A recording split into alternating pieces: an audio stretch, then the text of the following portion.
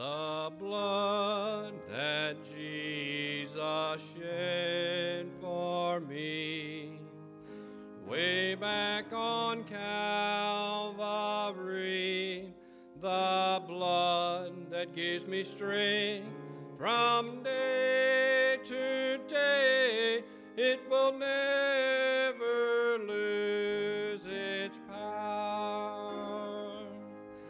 It reaches to the highest mountain. It flows to the lowest valley. The blood that gives me strength from day to day, it will never lose its power. It soothes my doubts and calms my fears, and it dries all my tears.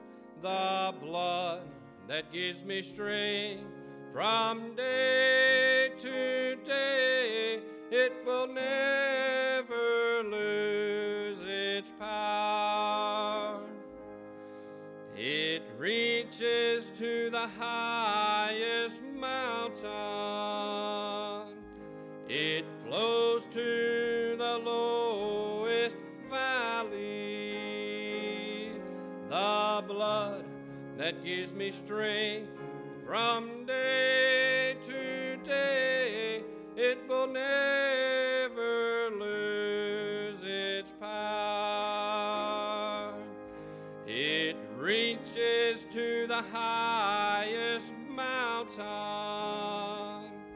It flows to the lowest valley.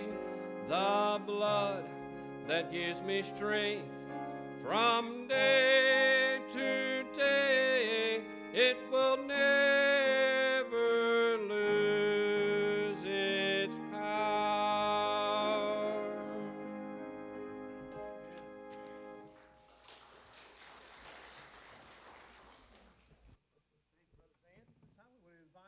Kiddos, if you are second grade and below, to go to Children's Church. Miss Sharon, are you teaching it this morning? She will meet you right back there in that back door, second grade and below. Children's Church is going to be a great time this morning.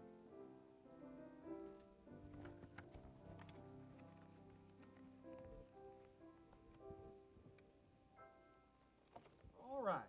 If you have a Bible, something that opens a Bible, open it up to 1 Peter, the book of 1 Peter. We're starting a new series this morning on the book of 1 Peter.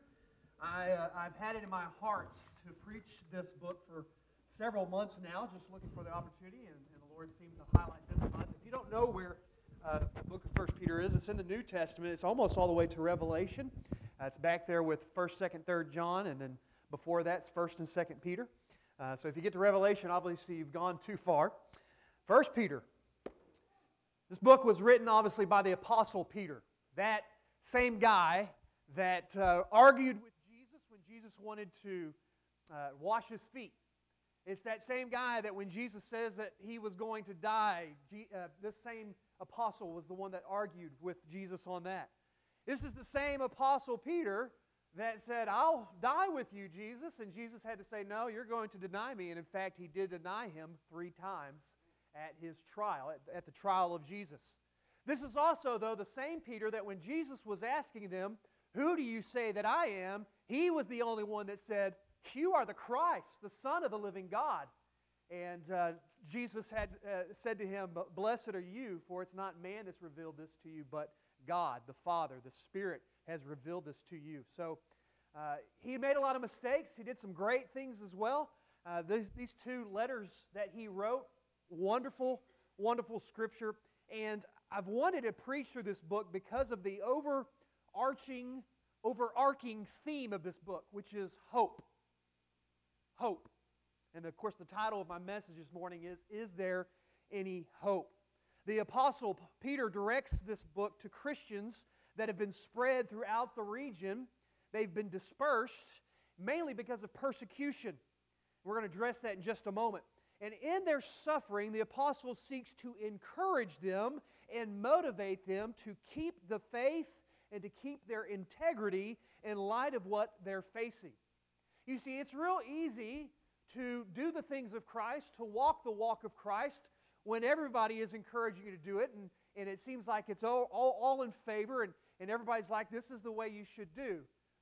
But when you're being persecuted for that very thing, when people are harming you, when people are ridiculing you for that very thing, it's kind of difficult to live that lifestyle of following Christ. And that's what these Christians that the Apostle Peter is addressing, were falling under. They didn't have that kind of encouragement of the local body of believers, but also supported really by the context of their society like we are here in America. And so this could lead to a severe lack of hope in their lives. And I know some of you may say, well, wait, our society does not really encourage that type of living. Yeah, to a point, but really we still live in a day where the Christian values and morals, what we call the Judeo-Christian values and morals, still pervade in our society. Listen, we don't face anything like they were facing in this biblical time, where the emperor of the Roman nation got up and married a little boy in front of the entire country, and they applauded it. Read that sometime about Emperor Nero. I mean, this guy was as immoral as they come, and this was the life, this was the society that the Christians were trying to live their life in front of, okay? So just leaving it at that. Anyway, let's get to our scripture. I'm going to get off and start preaching a lot more than I had planned on, and we're going to miss lunch, right? 1 Peter chapter 1, starting in verse 1 through verse 12. Peter, an apostle of Jesus Christ, to the pilgrims of the dispersion in Pontus, Galatia, Cappadocia, Asia, and Bithynia, elect according to the foreknowledge of God the Father and sanctification of the Spirit for obedience and sprinkling of the blood of Jesus Christ.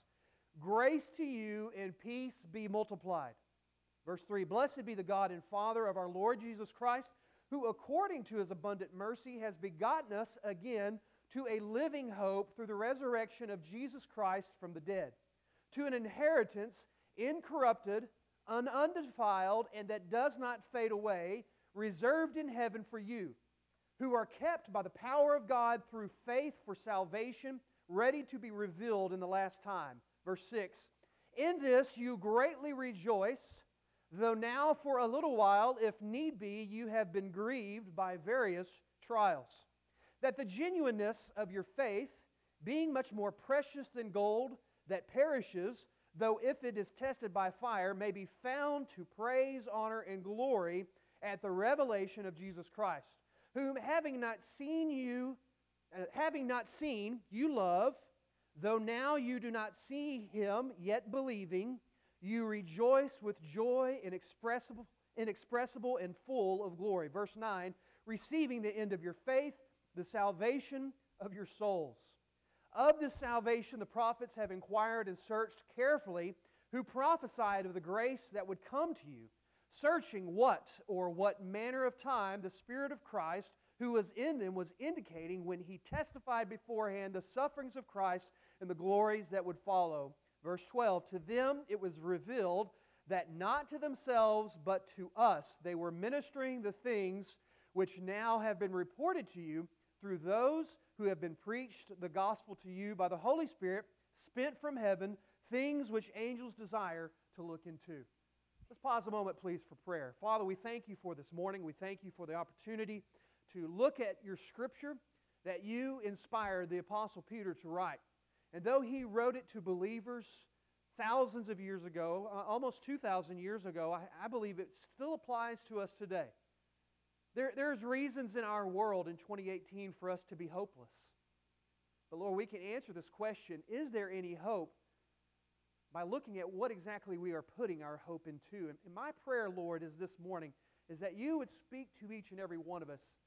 We've already prayed that You would get me out of the way and that You would speak through me. And we pray this because we are utterly, soulfully dependent upon You.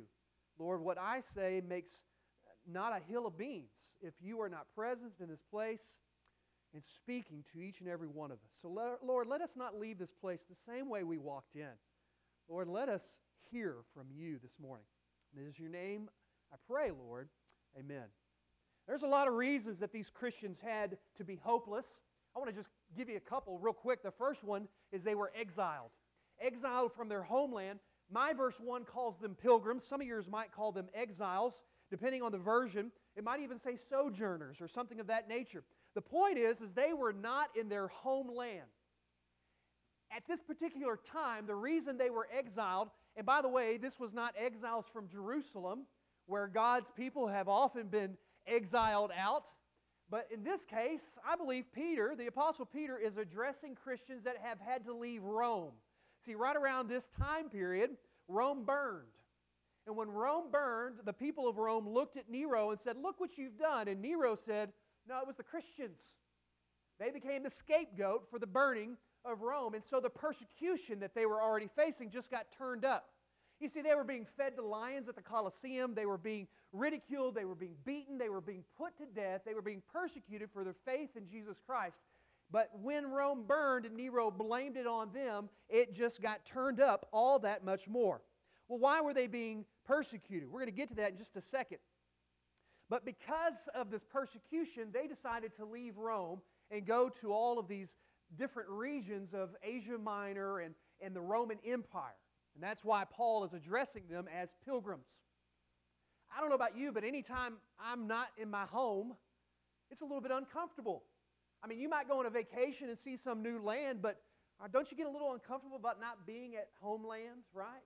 I mean, you might have left Dad behind. He couldn't make the trip with you. What happens if he passes away while you're exiled away from your homeland? Any number of possibilities. Things that just, it's unsettling, it's troubling, and it might make you think there's little hope being away from home.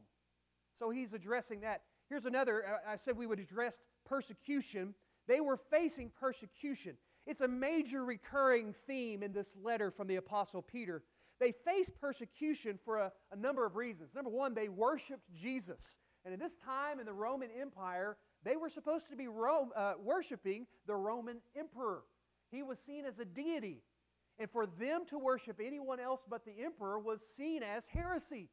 And so they were often ridiculed or persecuted or put to death because they refused to turn away from worshiping just Jesus, and instead they were supposed to be worshiping their emperor. They were also persecuted because they believed in an unseen Savior. He talks about how you believe even though you haven't seen. They believed in this Savior who was slain on the cross. They believed that He rose again, that these apostles spoke on behalf of Jesus. It brought such conviction. I mean, throughout time, the name of Jesus has brought such a hatred and a conflict in the society of which it is spoken. I mean, we've seen that throughout the ages. Last Sunday, not 2 Sundays ago, we preached about that idea. 2 Sunday nights ago, we preached about that idea that the name of Jesus is so controversial that the world absolutely hates what Jesus Christ represents. The only way of salvation is one of the things that Jesus Christ represents, and the world absolutely hates that. To make matters worse, these Christians shared life with one another. If somebody was in need, they would sell whatever they had to help that person in need. They were seen as a cult almost. And so it wasn't just the Jewish religious leaders that were persecuting back in Jerusalem, but the Roman leaders and the Roman people were persecuting the Christians as well. We can certainly relate to hopeless situations, can't we, in 2018? We certainly can relate to what it seems like, just through the last several years. It just seems like the world that we live in has gotten dramatically, morally, spiritually worse off. It seems like every month or so, it's one heartache after another. As you probably heard, this past week we had another mass shooting here in America. There's been reports that it was the 8th or the 18th. I don't know. I don't keep count. I don't think that's really actually an accurate number. One is too many.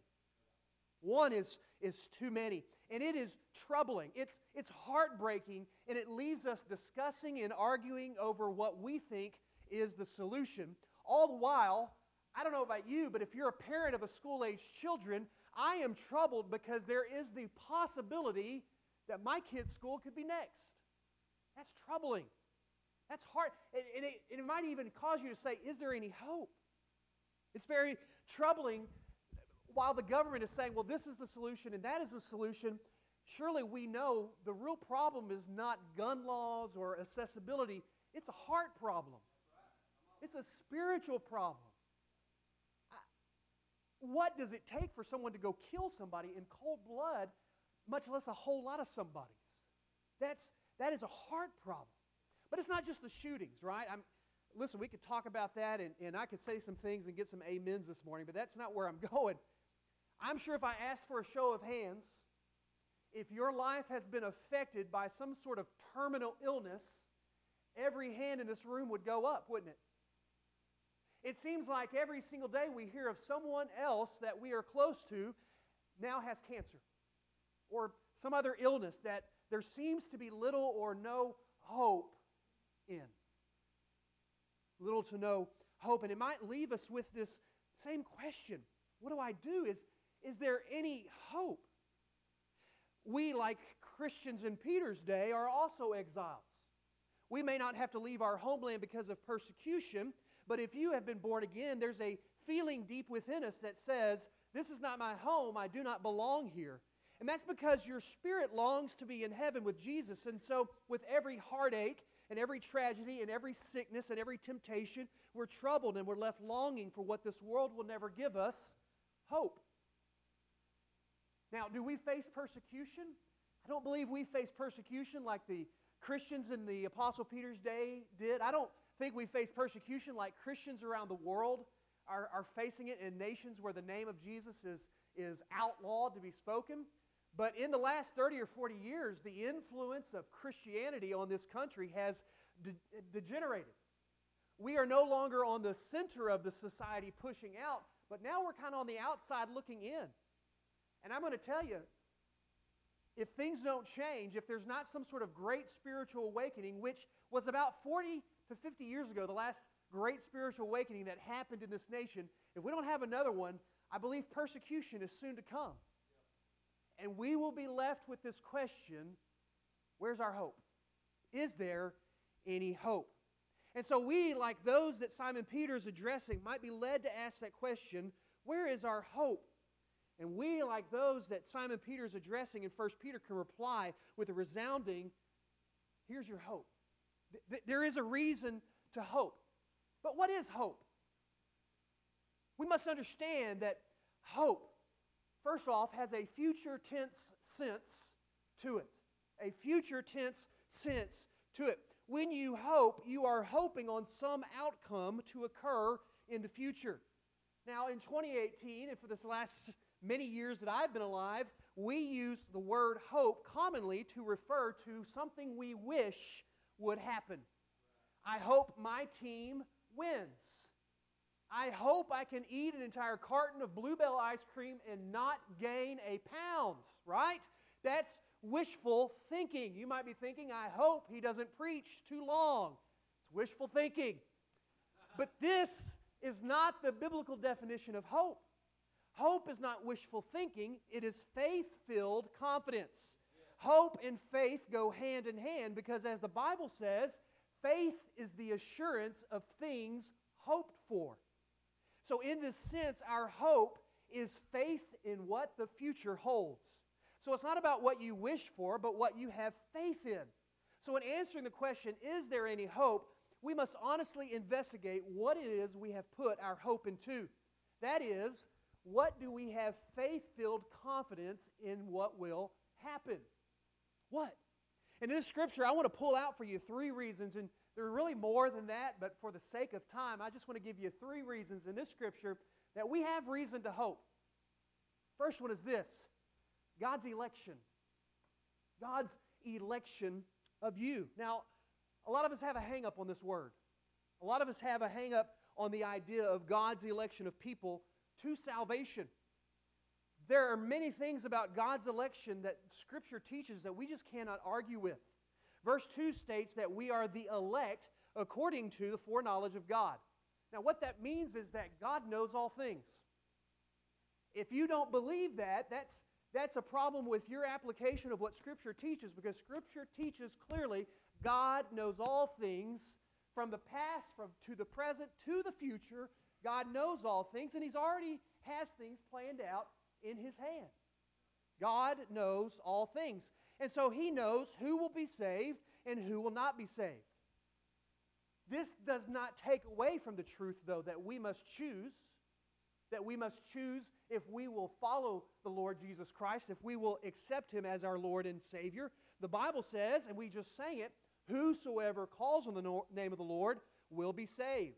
And that is that the will of the Lord is that everyone would be saved and none should perish. So how do we deal with this topic of God's election? There's a theologian that I like to read from. His name is Donald Barnhouse. He's been dead for many years. But speaking on this subject, he put it like this. Imagine a cross like the one that Jesus died on, only this cross is so wide that it has a door at the foot of it. And on that cross, right above the door, is written these words.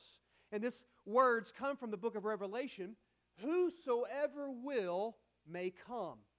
And these words represent the free and universal offer of the gospel.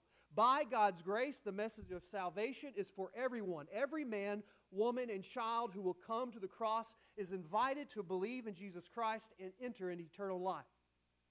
But if you make the choice to walk through that door, as you walk through the door, if you happen to turn around, you might see written over the door these words, chosen in Christ before the foundation of the world.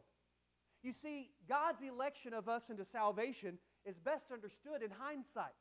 We won't understand how does God's election of us into salvation work with our choosing Christ as Lord and Savior. I don't have an answer for you. But I know these two things are taught in Scripture, and I believe them wholeheartedly, and I trust God to work these things out. We must see that God's election, though, means this. You were chosen to hear the message of the gospel. I don't believe any of you are here by accident. I don't believe any of you just happenstance came into this place. But I believe that God appointed this moment for you to hear a message about the gospel. For whatever reason, you were elected to hear from God this morning from His Scriptures. The question is what will you do with God's election for you to hear this message? We must see that God's election means that we were chosen to hear the message of Christ crucified. I don't know if you noticed, but in verses 10 through 12, the apostle starts talking about prophets in the past. And there's this absolutely beautiful statement that he makes in verse 12. We'll get to that in a second. But what it's basically saying is that in millennia past, the prophets were writing about this coming Savior, and they didn't exactly know who they were writing for, or maybe they were writing for themselves about Jesus and this gift of grace, salvation, coming through a Savior. But verse 12 says, it was revealed to them, they were not serving themselves, but you. Have you ever paused a moment to think and praise the Lord that you live on this side of the cross? It was revealed to the prophets that the message of salvation they were writing about thousands of years before Jesus would ever come on the scene was for you thousands of years after Jesus came on the scene. God elected you for that. God chose for you to have that opportunity. The fact that you get to hear the gospel message in your language is a sign of God's election. The fact that you can go to Walmart and pick up a Bible for $10 and read the gospel message is a sign of God's election. The fact that you are here in this place this morning hearing about a risen Lord and Savior is a sign of God's election. Again, the question you must ask is, what will I do with this gift from God? The very fact that you've been elected by God to decide on the message of the cross of Jesus Christ should cause you to have hope. But His election is not just about hearing the message, but believing too. Verse 3 reads, God has begotten us to a new living hope, meaning it is by His mercy that we are even born again. It is by His mercy, by His grace that we are even saved. Now, I know it makes us uncomfortable to say that we are saved by God's design, but there is no other way of explaining this Scripture and many other Scriptures that seem to teach this. That God's design is for you to be saved. Through movements and moments in your life, through revelations and understandings, the Bible, the Scriptures being illuminated to your mind in such a way that you can understand it and make sense of it, that your spiritual eyes are made to be open and the gospel is revealed to you, is a gift. It is God's election on your life, and He is doing it in such a way that you will say, I believe in this Jesus Christ, and I choose. God not only gives us the opportunity to hear the gospel, but He chose to open up your mind and your ears and your eyes so that you could respond to that gospel message. But again, it does not negate our need to call upon the name of the Lord. Now again, do we understand this in its entirety? Absolutely not.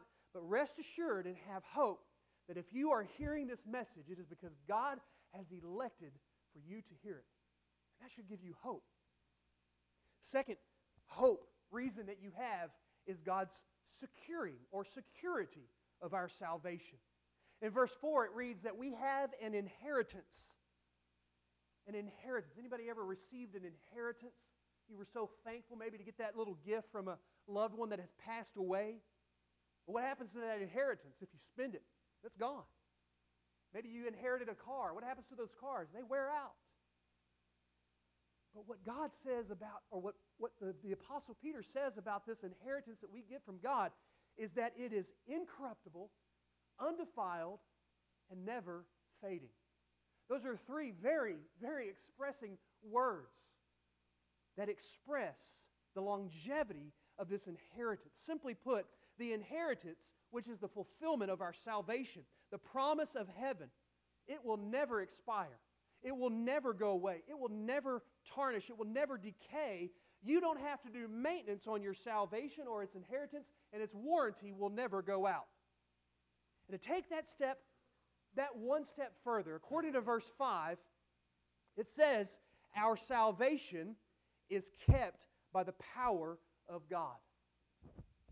Some of your versions actually say this, it is guarded by God. Guarded by God. You know, this reminds me of a scripture that Jesus gives us in John chapter 10, the Gospel of John chapter 10, verse 28 through 29. Here's what Jesus says about our eternal life. He says, I give them, he's talking about his sheep, talking about the believers, I give them eternal life, and they will never perish. No one can snatch them out of my hand. My Father who has given them to me is greater than all. No one can snatch them out of my Father's hand. You want a reason to hope? The security of your salvation is not on you. It is on Him. It rests in His guardianship over you. Listen, Satan wants to steal your joy. He wants to steal your hope. He wants to steal your salvation. But rest assured, he can't get it. And it's not because of us. It's not because of me. It's not because of my choice. It is because of Jesus. It is because of God. It is because of the Holy Spirit working in us and guarding us from that ever happening. My salvation is secure in the hand of God. And that gives me extreme hope, because even on my worst day, I can still rest assured of this: the blood will never lose its power. Amen? Amen. Our salvation is totally and completely secure in the hand of God. And if you are saved, then you are saved. And it will persevere until the revelation of Jesus Christ. Until Jesus Christ comes back, or until you are called home. We will not lose our salvation like we lose our keys. We won't misplace it like we misplaced those sunglasses. And this is hope. And this, Peter states, is a reason for us to rejoice. To rejoice. Finally, we can have hope because of the testing of our faith. What? How does the testing of our faith give us hope? Well, hear me out. And I know that sounds crazy, but then so does what the Apostle Peter says in verse 6. In fact, if you read verse 6 by itself, you might say, Peter, you so crazy? What are you talking about? Because he talks about rejoicing in the midst of trials. Specifically, Peter states this: you greatly rejoice. And that That phrase, you greatly rejoice, is actually in the Greek language, it is one word. And it is a word that it doesn't mean just to have a smile on your face. It doesn't mean just to have happy times in your life, but it actually means to, I'm going to try it, jump for joy. Have any of you ever been so filled with joy that it exuded out of you? Essentially what this word is trying to communicate in the Greek language, and we're trying to get into the English, is that you are so satisfied within you that it overflows out of you. Have you ever had something that satisfied you so much that it just exuded out of you? Maybe the birth of a child. Maybe you didn't jump for joy as you're holding that new baby, but maybe tears welled up in your eyes or they streamed down your face. And you weren't crying because you were sad. You were crying because you were so filled with joy. You were greatly rejoicing. Or how about this past fall? This past fall, the hope and dreams of every lifelong Astros fan was finally fulfilled. And you saw on TV grown men crying and leaping for joy as they got that final out in the World Series there in L.A. But here's the thing, is that inward satisfaction that leads to you jumping for joy, those kinds of earthly things will fade away. Here in a couple of months, spring training will start, the spring season will start, and that joy you felt about your Astros finally winning will fade away because you'll say, I hope they can win another one, right? Let's not be satisfied, let's go get one more. Or that baby that you were crying over from joy may cause crying for other reasons someday, right? It will fade away. But what Peter is talking about is a joy that doesn't fade away. That a great rejoicing that never ceases. Why is that? Well, first, he is referring to the security of our salvation, which we already talked about. That there is joy and hope because of our salvation, which is guarded by the hand of God. And I know joy and hope, they're not synonymous. They're not the same word, but they're not mutually exclusive. Joy and hope often go hand in hand. But there's another reason that we have this great rejoicing. Let's just read verses 6 and 7 again. He says, in this you greatly rejoice, though now for a little while, if need be, you have been grieved by various trials, that the genuineness of your faith, being much more precious than gold that perishes, though it is tested by fire, may be found to praise, honor, and glory at the revelation of Jesus Christ. Why would we rejoice in facing trials, in being grieved? And that word in the Greek language for being grieved is closer to the word distressed. In fact, some of your translations might actually have the word distressed. And it refers to being put under a tremendous amount of pressure. And what the apostle says is that these trials, these troubles that we face, are a test of the genuineness of our faith. Why? Because being greatly distressed shows what our faith is really in. In two of the Gospels, there's a story that Jesus tells about two men that are building a house. One of them builds a house on solid rock. The other man builds his rock on sand. And both of them face storms in their life. And when those storms hit the man who built his house on the rock, his house stands strong.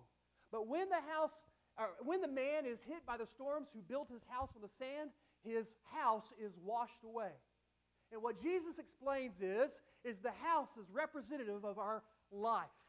And that foundation is built on is one who either responds to the gospel message with authentic saving faith, and the one who is sand foundation is the one who doesn't respond with faith whatsoever. You see, essentially, what it represents is authentic, genuine, saving faith and a non-saving faith. And the non-saving faith is the man who built his house on the sand. What the Bible teaches throughout is that there is a type of belief that you can have that does not lead to salvation. It might be a mental acceptance. You maybe have heard it like this. Some people will miss heaven by 18 inches or something like that, the distance from the head to the heart. But essentially what we're trying to say is that you can believe the truths about Jesus Christ, but not believe in them. You can accept them as truth and say, yeah, that sounds pretty good, but not have a genuine, authentic, saving faith because you've never said, I believe that you are it, Jesus. But instead you're still trying to figure it out on your own. And throughout my life and ministry, I've seen this played out time after time. You have someone who is a regular attender of church. They come almost every Sunday, and then suddenly something happens. You never see them again. Maybe somebody said something to them, or maybe some sort of trouble has hit their life unknowing to us. And they completely drop out of church. Perhaps they even question whether there's even a God. Because the trouble, the trials, the storms of life have come, and it has washed their house of faith out from under them. But I've also seen this played out in just the opposite way. Some believer comes down with some sort of trial or tribulation, an illness perhaps. And we all kind of survey them and think, well, they're not going to survive this physically. I wonder what it's going to do to them in their faith. But instead of falling away from God, they turn more towards God. Instead of questioning God, they are more devoted to God. They express their devotion to Him and they praise Him and confess their faith deeper and deeper and deeper. You see, the trials and troubles of this world will either cause us to say, God, I believe in you and I believe in your word. Or they'll cause us to say, why are you letting this happen to me? How dare you? I don't deserve this. This is not a mid-sermon snack. You see this orange up here. It's a pretty healthy orange, right? It's got a little green on it, meaning it's not completely ripened. And so if I was to squeeze this, orange juice might come out, right? But there is no way to know what will come out of it until it is put under the pressure of squeezing it. There's no way to know if your faith is genuine until you face that trial. And what Peter is saying is, you need to rejoice in these trials that you're facing because it will reveal the genuineness of your faith. And then you can say, God's got me. And so a genuine faith doesn't look at the trial and tribulation of life and say, oh, I don't want to face that. But instead it almost looks at it and says, bring it. He's got it. I don't. He's got this. He's got this. And I'm trusting in Him. The troubles of this world that put stress on our lives reveal what kind of faith lays on the inside of us. And what the Apostle Peter says is this shows the genuineness of our faith, and so we rejoice. Warren Wiersbe, a pastor and theologian, says this, a faith that cannot be tested cannot be trusted. And this genuine faith, Peter says, is more valuable than gold. So what do we do with this? Now what? What do we do with this testing and these reasons for hope? Genuine faith is more valuable than gold. It's funny, isn't it, that gold is still seen today as valuable as it was thousands of years ago. I mean, thousands of years ago, kings lusted after gold. They would build their temples out of gold. They would overlay everything. You read in the Bible, even the God-following kings would overlay everything in gold. It was just this beautiful, precious metal that everybody loved. And it's the same today, isn't it? People love gold. And if it's not gold, then it's some other possession, or maybe even a relationship with an individual. It's something that we value, and if we're putting value on that thing, we essentially place our hope into that thing. Now remember, hope is faith in the future. And what does Peter say happens to gold there? In verse 7, he says, much more precious than gold that perishes. And if gold perishes, then everything else that's lesser value than gold, it's going to perish too. So what are you putting your hope in? Some sort of thing that this earth presents to you? Some sort of relationship that this earth gives to you? Or are you putting it in the truths of God? And remember, what has Scripture say? What did Peter say about the things that we get from God? Our inheritance, specifically, verse 4, it is incorruptible, undefiled, and it never fades away. It doesn't rot. It doesn't rot. Is there any hope? It depends on what you're putting your hope into. Psalm 43:5 teaches us that we will be downcast, we will be saddened in our heart, we will be affected by the troubles of this world if we don't have our hope in God. So hope in God. Put your hope, your faith in the future in God and God alone. Hope in the Lord.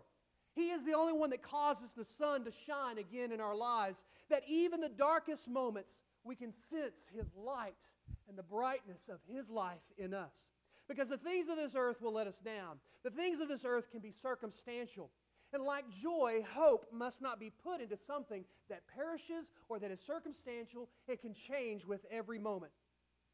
My hope is built on truth.